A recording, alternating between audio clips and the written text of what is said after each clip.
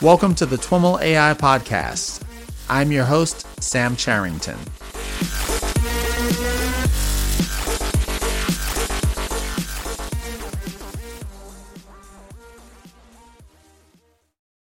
Hello, everyone. I am on the line with Danny Lang. Danny is Vice President for AI and Machine Learning at Unity Technologies, and I'm super excited to have him on as a guest. Danny, why don't you say hi to the audience? Hey there, and thanks for having me. Absolutely, absolutely. So why don't we start by having you tell us a little bit about your background? You have quite an impressive background in this field, having built platforms at pretty much all of the places that are, or many of the places that are doing very cool things with ML and AI. Why don't you tell us a little bit about that? Sure, yeah. I joined Unity Technologies about 3 months ago. I saw gaming and VR and AR as a huge opportunity to go in and change it through AI and machine learning. But I think we'll talk more about that in a moment. But before joining Unity Technologies, I was head of machine learning at Uber, which is a complete different business. Yeah, at Uber, we used machine learning basically all over the company. There were 3 really big areas. One was drivers, riders, and trips, where we use machine learning to give you a better experience, both as a driver, as a rider. And then there's the whole map business of building maps for the Uber drivers. A lot of machine learning there to basically convert street side imagery and other data into maps automatically. And then the last area is of course the famous self-driving cars. Was involved in that effort as well. A lot of machine learning there. Of course. Yeah. And before Uber, I was general manager for machine learning at Amazon, and it's also very, very interesting to see how Amazon really understood to use machine learning in all corners of the company. I ran the Elastic Machine Learning team, which was essentially a platform that other teams could use to enable machine learning in their specific business areas. So we had, lots of teams using machine learning that way. And before that, I was at Microsoft. I was also working on machine learning there. So it goes on and on. Many years ago, I spent 8 years in 2 different startups where we were trying to build virtual assistants, the ones that we know today as Alexa and Siri. We tried to build them at that time for the early mobile phones. Okay. And, that was pretty tough because the speech recognition at that time maybe had an accuracy of 80%. Today, what is it, 95? So those were hard times to do AI because it didn't seem very smart. We've made a lot of progress. Oh yeah. Okay, and so how did you get into machine learning in the first place? Did you study it in school? No, early on. This is very long, so long time ago. I don't want to talk about it. But I got in when I was at IBM Research. My key area was autonomous agents. So it was a lot of the vision of having software that would make decisions on its own. You would let it loose. I developed what we called mobile agents, and it was basically software objects that could move over the internet and adapt to local environments and things like that. But it was all sort of fairly engineering heavy development. Yeah, we designed these, we implemented them, and if you had a bug in there, it would get stuck on another computer and not move on and things like that. So I got really interested in how you could make these agents more resilient. And that's sort of where we're headed today with machine learning, with concepts like reinforcement learning and other technologies that allow these objects to learn and adapt to the environment they're in. Okay. Well, that is a really interesting topic, and one that we won't dive into right now. Where I really wanted to go with this is, we've talked about a lot of different applications of machine learning on this podcast, but we've never talked about gaming. And so I'm super excited to have you on to really dive into how ML and AI are being used in gaming environments right now. What's the best way to start that discussion? Yeah, let's start out by just acknowledging that whether it's at Microsoft or Amazon or Uber, it's the same kind of technologies that we're using. It's the same algorithms, the same concepts, yeah? And you would be surprised that when you move into gaming, we again are going to use the same technologies to bring more automation in. So to have the games optimized, have the games interacting more closely with you. It's in many ways the same approach, the same technique as when we at Amazon try to basically sell you more books. Yeah? Right. It's this idea that the systems will learn from you and they will adopt.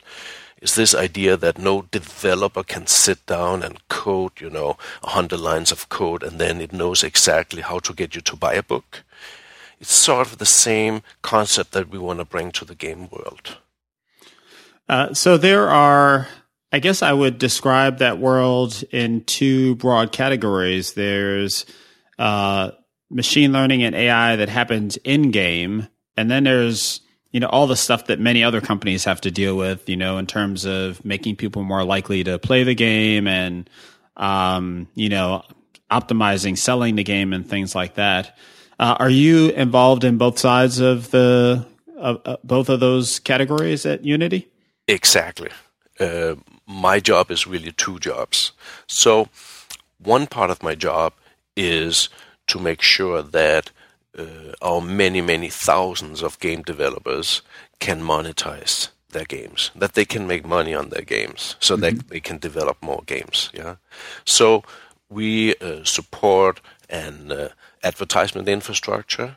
We use machine learning to optimize the ads, which is essentially, bringing a gamer from one game to another game, and the creator of that game then will make some money from that. Yeah? Okay. And that's a classical monetization through ads structure. There's also in-app purchases where you will spend money within the game, running campaigns and promotions. All that is what I would call sort of very classical machine learning. And it's super important for the ecosystem to be able to make a living from making games. Yeah, it's very important for our developers. That's only half of the story. The other half of the story is really when it comes to the creation of games. And that's where AI in the gaming world means something slightly different from when I'm using the word AI. Yeah. Okay. So a lot of concepts in the gaming world is AI means having systems that look and behave in a natural way. Right. It's rule-based systems that allow an NPC and a non-player character or a computer agent to move around in a game, and it looks sort of reasonable, sensible what it's doing. But a lot of that is either hardwired or coded through a set of rules. Let's actually, if I can press the pause button there, this is a question that I've had asked before. We've had, in games going back to, my Atari 2600, right? You have the ability to play against the computer. Is that AI? And you were just kind of getting at this with the rule-based and others. What's the difference between that and, where we're trying to get to today? Yeah, that's actually a good question. It is not what I understand by AI, but it has elements of it. Yeah, it implements behavior through rules or really, deterministic hardwired code. It implements behavior that may emulate a human player. Yeah, but we want to take that a step further. Yeah, that's not the way that companies like Amazon or Uber works. Yeah, when they try to sell you more products, or they try to get a car faster to you. That is basically done through the use of data. Yeah, Right. That's right. where we want to move the game world. We want to make sure that games learn from previous plays and become more and more natural in the interaction with the player. Yeah, and that's where concepts like machine learning come in. Yeah, I can give some examples of a particular branch of machine learning, which is called reinforcement learning. Okay. And that's essentially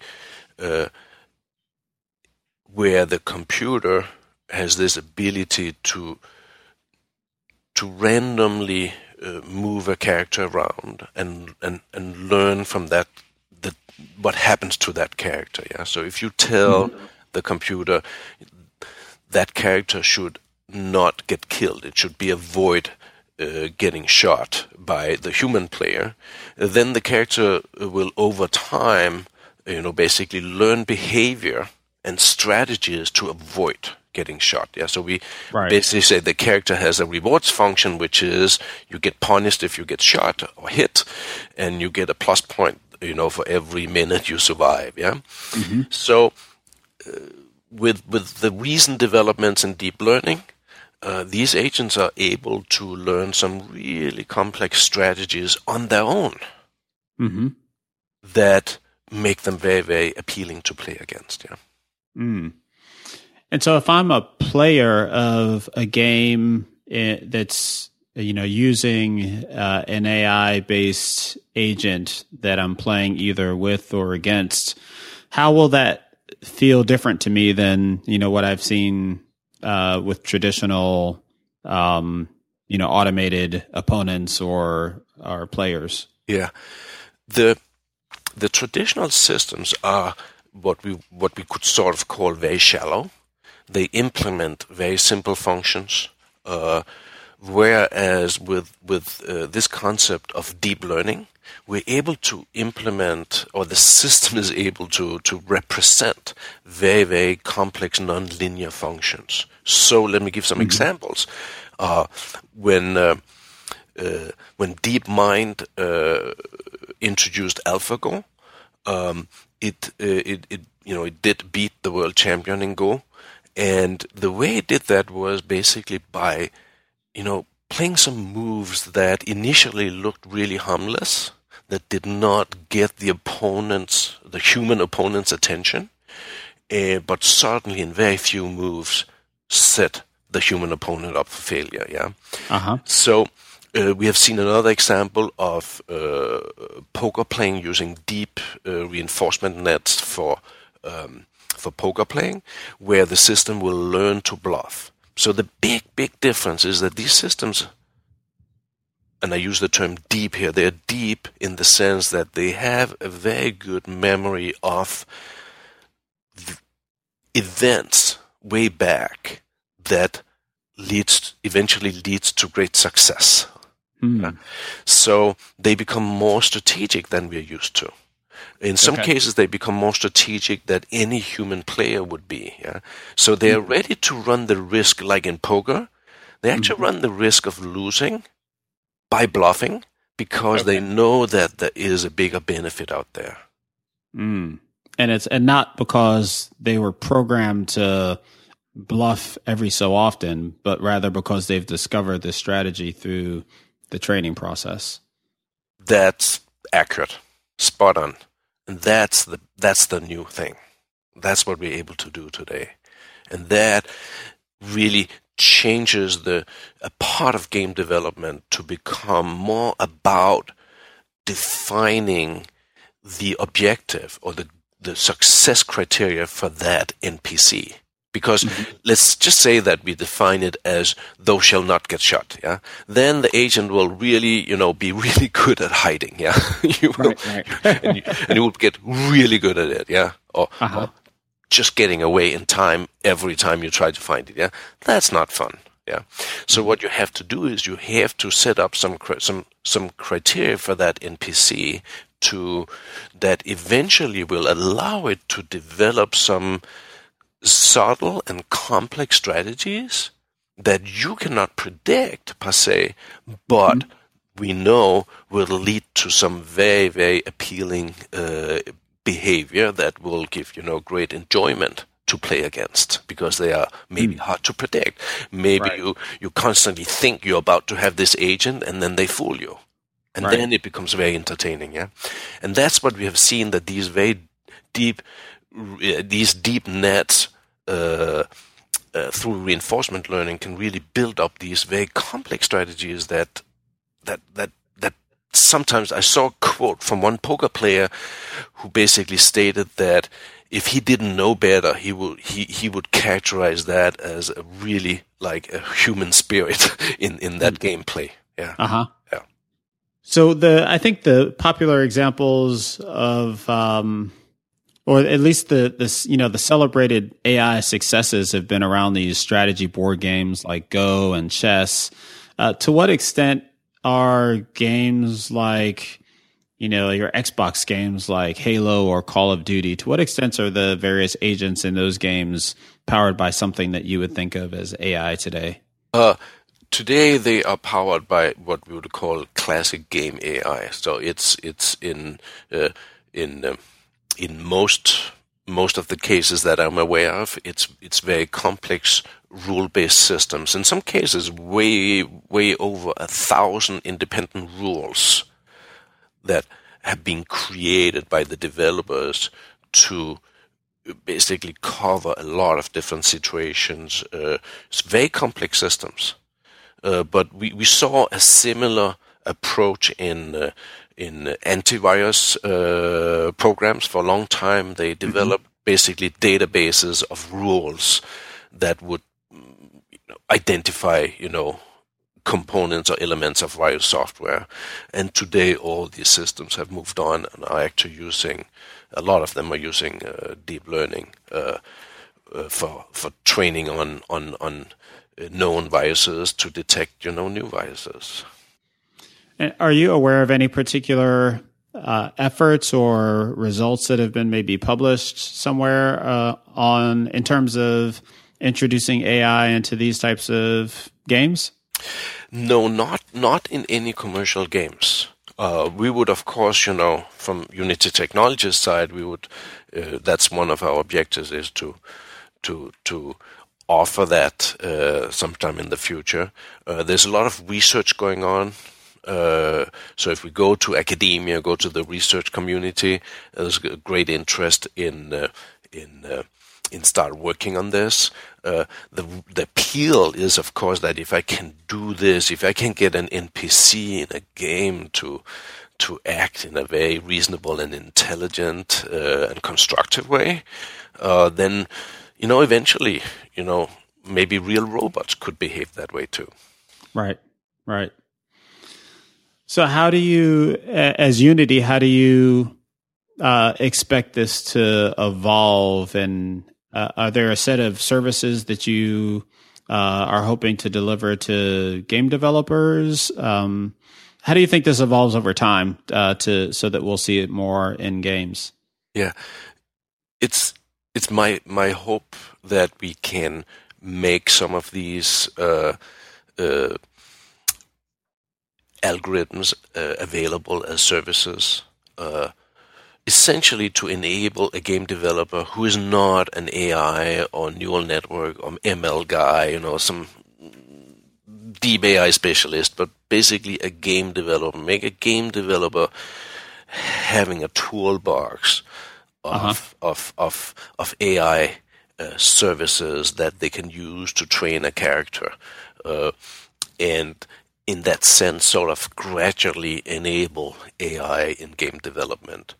We have to understand that this is the livelihood of our developers. This is how they make money, and that's how they live. Yeah, they develop games. So what we want to do is we want to give them these tools that allow them to create maybe make it more efficient. They can create some games faster. They can create games that are more entertaining, etc. Yeah. So we want to make that available so that it can sort of gradually be adopted, and we can also learn from the use nobody has really done this very much yet. Yeah, so we don't know yet how it's going to work in practice. In some ways, it strikes me that there's a precedent for this, and that game developers aren't typically physicists either, but it's very common for them to work with these physics engines nowadays to develop their games. No? That's correct. We have actually done some studies where we are using reinforcement learning to have characters learn how to move in a world where there's gravity and friction. Yeah, and inertia, and it's kind of interesting to see how a character can learn, to walk or run or jump without knowing it from the outset, but by basically attempting, tens of thousands of times, and over time you will figure out the pattern of movements to jump, for instance. Yeah. And in that sense, we're actually using the fact that we can simulate gravity, simulate friction and inertia in the physics engine. Okay. One question that I've had about the application of reinforcement learning to games is, I guess when we think about machine learning in general, and I don't believe that reinforcement learning is a common exception to this, you've got kind of your two separate stages. You've got your training stage and your inference stage. But in a game environment, I imagine part of the appeal of AI is so that the agents in the game can learn from the game as it's happening, right? So not during a training phase, but during the actual playing phase.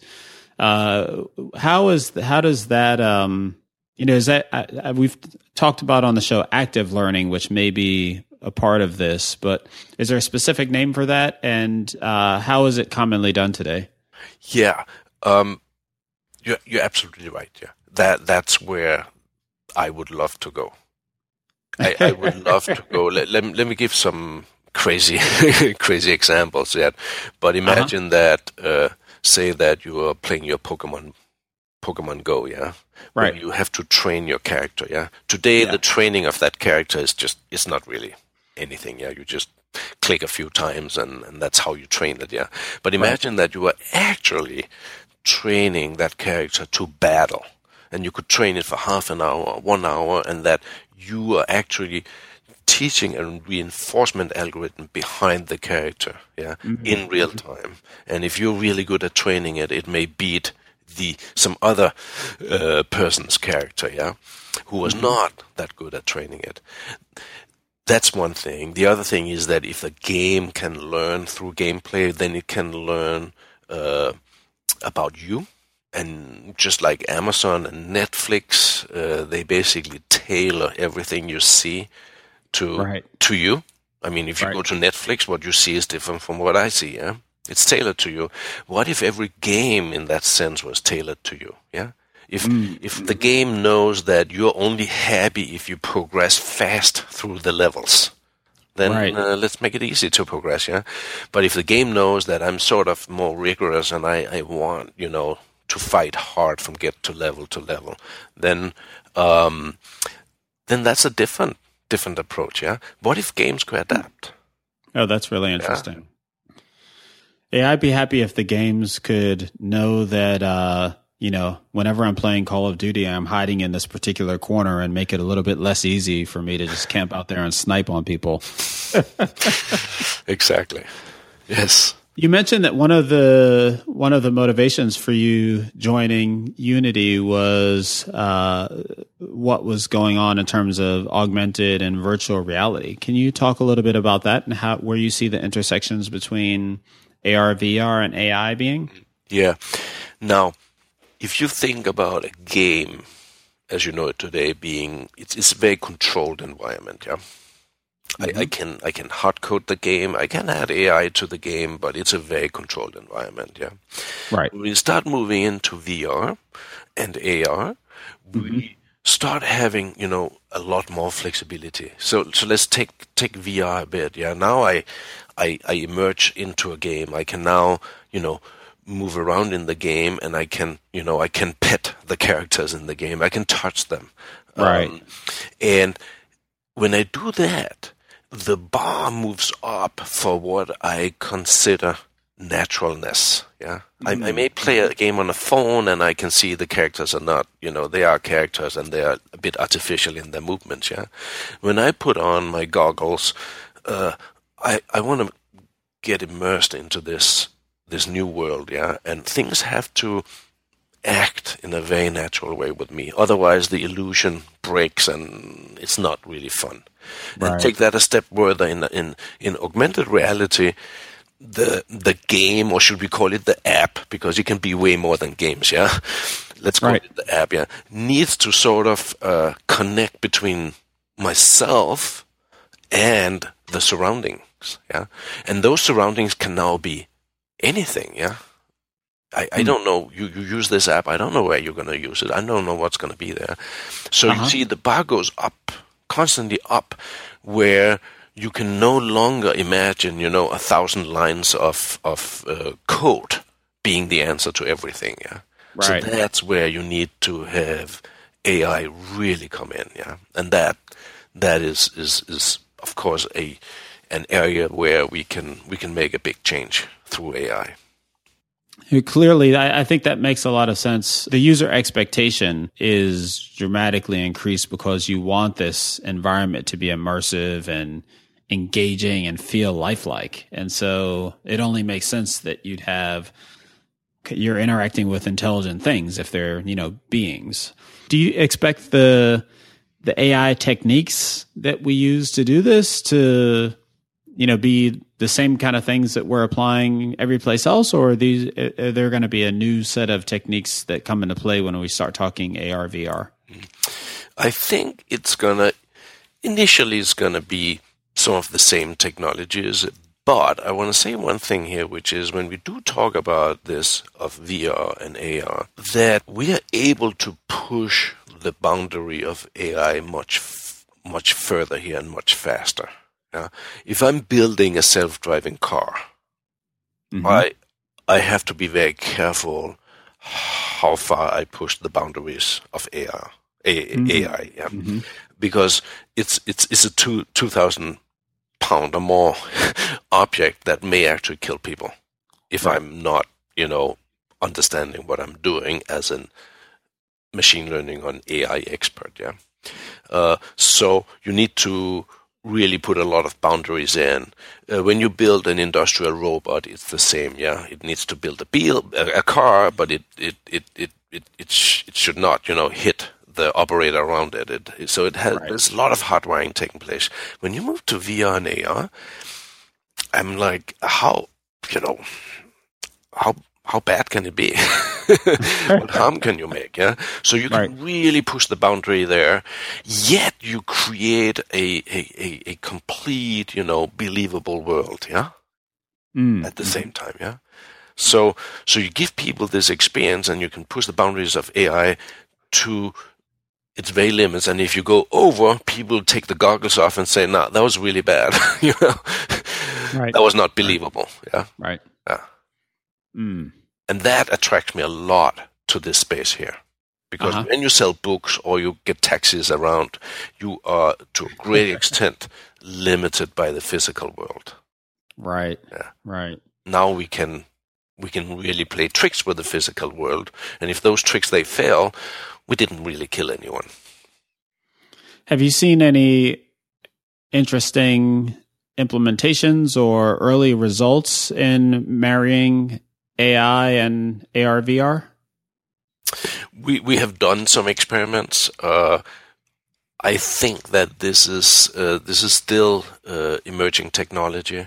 There's a lot of things around VR and AR that has not yet really been tried out and not yet fully understood. Sure. But I think that very quickly creators of games and apps in AR and VR are realizing that they're going to have to step it up a bit because people expect that natural interaction. Yeah. So in many VR apps and games today, you can pick up an object and you can maybe throw it. Yeah.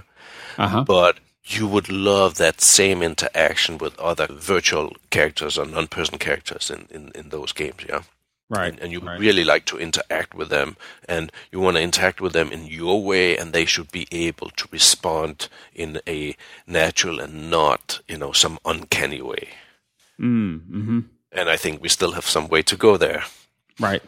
Yeah, I think that may be a bit of a summary of that one bucket, which is the in-game experience and in VR, AR experience. It's just super early, and you guys are experimenting, as are a lot of people, but we're still far from Call of Duty X, whatever the next version is, being a fully AI enabled game. Yeah, that's for sure. The part we are trying to play there is to enable the basic technologies so that our game developers can start playing with it and sort of evolve it and help us understand what works and what does not work. Mm-hmm. Mm-hmm. And so how about in the other bucket, where you're applying ML and AI to, more from a business perspective? What are some of the results that you've been able to achieve there? Yeah, so by basically understanding what kind of games people play, just like what kind of movies you watch and what kind of books you read, you basically understand what kind of games you play. You're able to pinpoint much better recommendations or ads for other games. Yeah, so you will okay. If you always play single shooter games, probably it would be best off showing you some trailers for other single shooter games. Yeah, right. But there are technologies in there that Amazon, that Netflix has been very good at, technologies that basically start exploring your interests, even exploring the things that you maybe don't even know yet that you're actually interested in. Uh-huh. So basically using machine learning to better get to know you and your game preferences and make sure that you can discover those games, because there's so many games in the App Store, or in Google Play, that there's so many games that you can't possibly find all the games that you actually really like. Yeah, so we'll basically learn over time what your preferences are and find those games for you. What have you found challenging in applying these technologies at Unity? And for that matter, at previous organizations, what are the challenge patterns that you come up with when you're trying to introduce this or mature it in a given organization? Yeah. That, whether that is Amazon, Uber, or Unity technologies, that it's the same all the way around, and that is that you should not need to be a machine learning expert or an AI expert to accomplish this. Right. You should be able to say, my problem is selling more shoes or selling more books or getting taxis on time. Uh-huh. Therefore, I should be able to use machine learning services to get there. Right. And that's how I thought about it at Amazon, by basically creating as a platform. We also launched the Amazon machine learning system. We launched that on Amazon Web Services for the public to use. Mm-hmm. And that is very powerful, because now you get people with real business problems, people with real incentives to improve their business, using these technologies, which are way superior to any attempt of trying to write 1,000 lines of C++ code or whatever to solve the problem. Yeah, basically based on that data, they can train computers to do a better job. Yeah, so in all these organizations, it was a matter of making it available in a meaningful way, and that's what I'm doing at Unity too, is to make sure that game developers do not have to have a PhD in machine learning to benefit from it. What lessons have you learned in building these machine learning platforms at Amazon, Uber, and now Unity? There's one big lesson learned, which is that it just works really, really well. So make it just work. But no, machine learning does work really well. Okay. It does provide results. Period. And there may be a lot of talk about it. There may be a lot of talk about deep learning. Some people call it hype. I'm like, yep, you can call it hype. You can call it whatever you want. But the proof is there that we are able to improve business, where we move from a concept of trying to analyze and investigate and implement to a world where we basically use the data to improve the business through learning. And whether that is selling books, driving taxis, or developing and playing and selling games, machine learning it really works. You've been talking to different groups about the notion of bringing machine learning to every corner of your business. And to me, that suggests, not just the obvious places, but maybe some interesting places. Do you have any stories or examples of, interesting corners that you have been able to bring machine learning and where you found, interesting or surprising results? Yeah. I would say that you often run into business problems. If you're selling shoes, one of your key business problems is that people get a shoe online, order it online, they get a shoe and it doesn't fit. Yeah, The machine learning is one of these wonderful things where all the return data, all the shoes that did fit and all the shoes that did not fit, if you use that data, you can start predicting how different shoe brands, do they run large, do they run small, are they spot on? You can even start predicting what shoe size a given customer has, and you can basically use that to give a better shoe purchasing experience. To me, that's kind of a surprise, I didn't really think about shoes, but that's when you enable machine learning into a non-machine learning environment, you will see business problems popping up. Another one is, imagine, I've seen this being used, I won't be specific, but where machine learning is used within HR to basically complement or one day maybe even replace, performance reviews and things like that, to predict, to analyze resumes and predict, which candidates may be good and strong future employees. Right. So there are areas. It's sort of, to me, because I've always been on the platform side of this. It's. I get surprised almost, if not daily, but then close to daily on what people are using this for. Yeah. And that is really what matters. It matters, let's enable a lot of people to use this technology. So in order to make that vision real, how do you build the right relationship between the platform people, the data science people, the business people, so that you can kind of build capacity as an organization that uses machine learning effectively? Yeah, you need to avoid making this a very custom effort for every single team and for every single use. That's what it traditionally, that's where it came from, You would have a team that would have a business need. You would hire data scientists, you would hire machine learning engineers, you would implement proprietary algorithms, and you would maintain those, and then you would need to hire more people as your business scales, etc. And one thing that I did at Uber was to build a machine learning stack from the ground up, entirely based on open source. And build it and define it as a platform. So what I find over the years is that a lot of teams come and say, I need this feature, I need that feature, this is very important. This is very important for me. I need this other feature, which is even more important for me.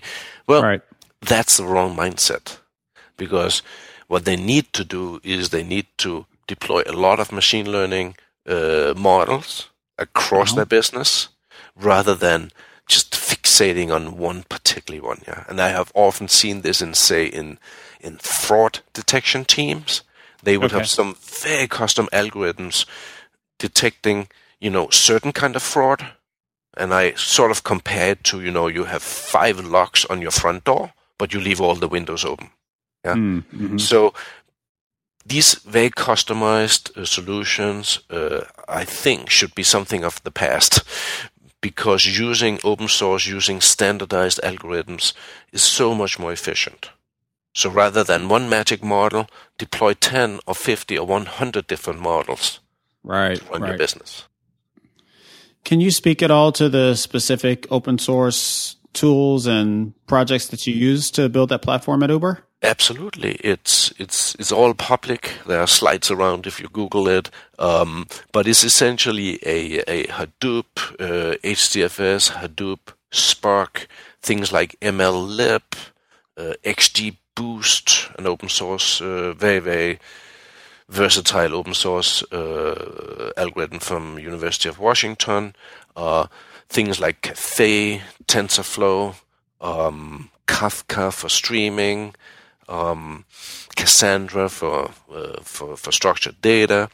It's you can get really, really far with all those tools combined without any need for really deep customization. And so the platform you built was something that made all of these available. And did you put some kind of layer on top of it to, for visualization or automation, or how did you pull all of these disparate tools together? Yeah, both at Amazon and Uber, the key contribution was essentially defining, a really solid SDK, so people could programmatically integrate with that system. Okay. A nice and easy to use graphical user interface, a web-based, browser-based interface. Again, because we want a wide range of users to not feel that the barrier of entry is too high. Yeah? And then, so really the user interface, the SDK side, that's how to access the systems. And then at the other end of it, you need to have the system being able to easily access the data of the company. So you need to integrate on the data side into the data repositories of the company, whether there's existing data warehousing, data lakes, relational databases, etc. Yeah. So the stack is really something I would say is not, the stack itself is not as important as long as it works and runs, but it's sort of that integration on both the front end and the back end into the business. That's important, because that lowers the barrier of entry. It makes it easy for you to build a model if you don't have to track down data from outside your team.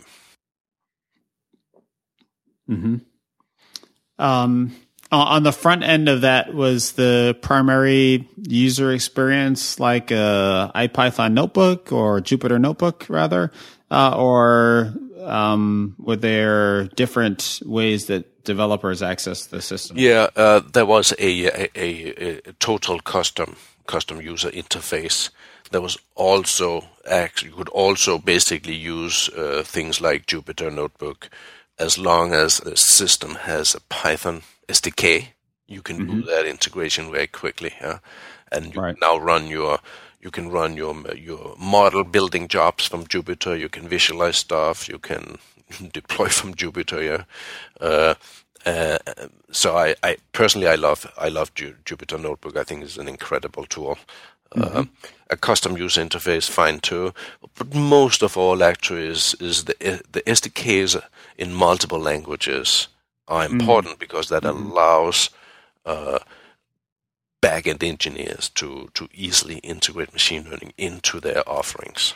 Yeah, so if you take the mobile app at Uber, when you open the app up, it suggests one or two or three likely destinations that you normally go to, that piece, that was actually a piece of machine learning right there. Yeah, using your data to build models that predict where you're going to go, on a given day of the week at a given time. Yeah. Interesting. When we spoke previously, you talked a little bit about your vision for really fully autonomous corporations. What does that mean, and what do you envision there? Yeah.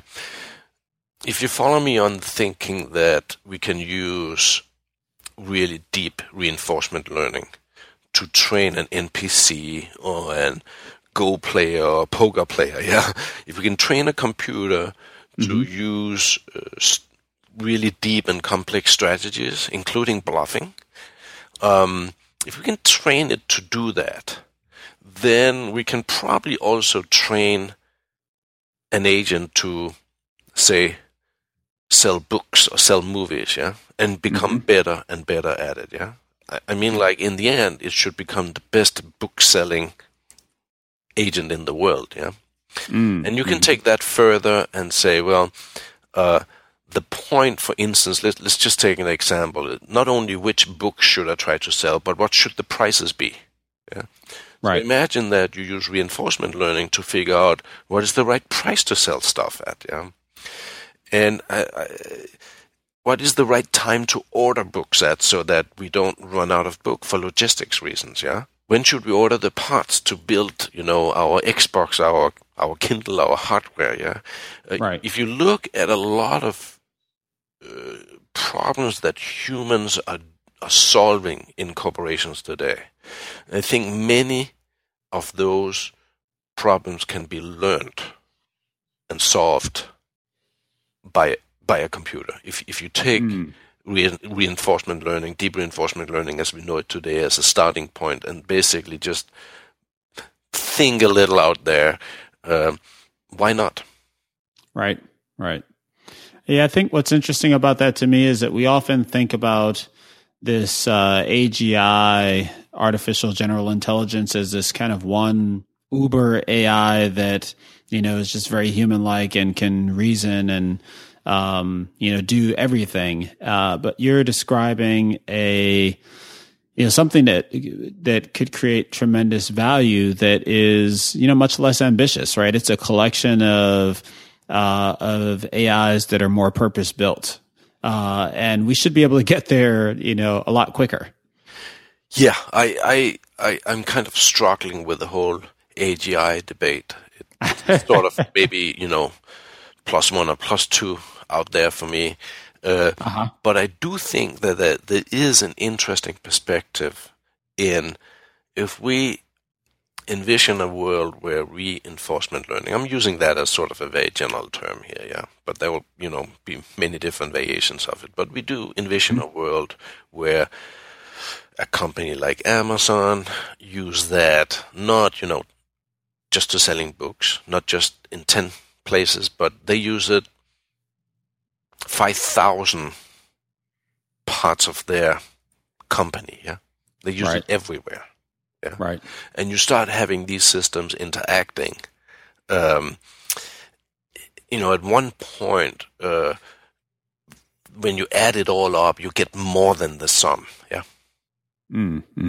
Because now you're going to get the effect of, I'm really good at selling. I'm really good at finding the right price point to maximize revenue. I'm really good at understanding what people want. I'm really good at ordering all the parts and components in time so that I never run out, etc., etc. And suddenly you have sort of a whole product pipeline happening, yeah, with very limited human intervention. Yeah, is that AGI? I don't think people think of that, but is that looking like a super intelligent corporation? Oh yeah. It strikes me that there's a whole field of study and research that would need to happen to allow us to manage this thing. Like it's almost the application of traditional control systems work to these independent AI systems like hysteresis, so you don't, over or under order or order too aggressively. It's just a whole layer that needs to happen there that We're clearly not there yet. Yeah, I totally agree with that observation.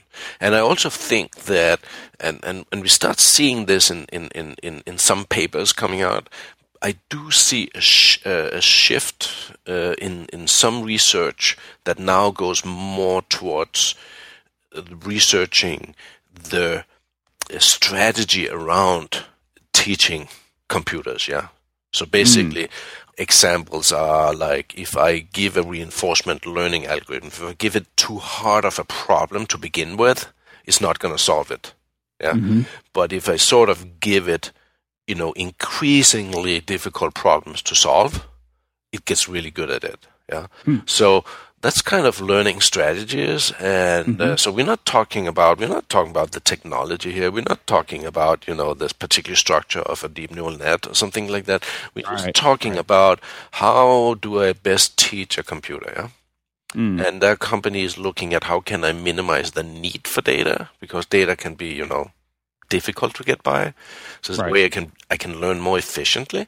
So if you think about some of these research topics are kind of at a meta level. Yeah, so far we have been so eager to study algorithms and methods, but maybe a lot of the future research is really about what does a good school for computers look like.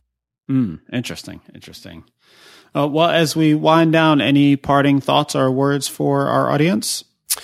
I think that the audience should look at the gaming and the gaming platforms as a fantastic lab for AI that's going to give us a peek into the future. Because if you think about NPCs moving around in a game, they are really robots, yeah? But robots in the physical world, they take, easily a year to 2 years to build. Yeah. And they're expensive. Very expensive. Lots of mechanical engineering, yeah. But if you think about an NPC in a computer game, that's pretty much a robot too. You can evolve them quickly. You can try out different, dimensions, different mechanisms. Everything can happen at surreal speeds, yeah, compared to the real world. So I think that the way I look at the gaming world is way beyond gaming. I'm looking at it as like what is going to be possible in the physical world, 5-10 years from now. Well, that may be possible in the gaming world next week. That's awesome. That's great. All right, Danny. Well, thank you very much for joining us. It was great having you on the show and great chatting with you. Oh, it was a pleasure. I enjoyed it. Thank you. All right, everyone. That's our show for today. Once again, thanks so much for listening and for your continued support. Don't forget to leave your review or comment to enter our 1-year anniversary listener appreciation contest. The full details can be found along with the notes for this show over at twimlai.com/talk/24. Over at twimlai.com/talk/24, where you'll also find links to Danny and the various resources mentioned in the show. You are all amazing and we love you. Thanks so much for listening, and catch you next time.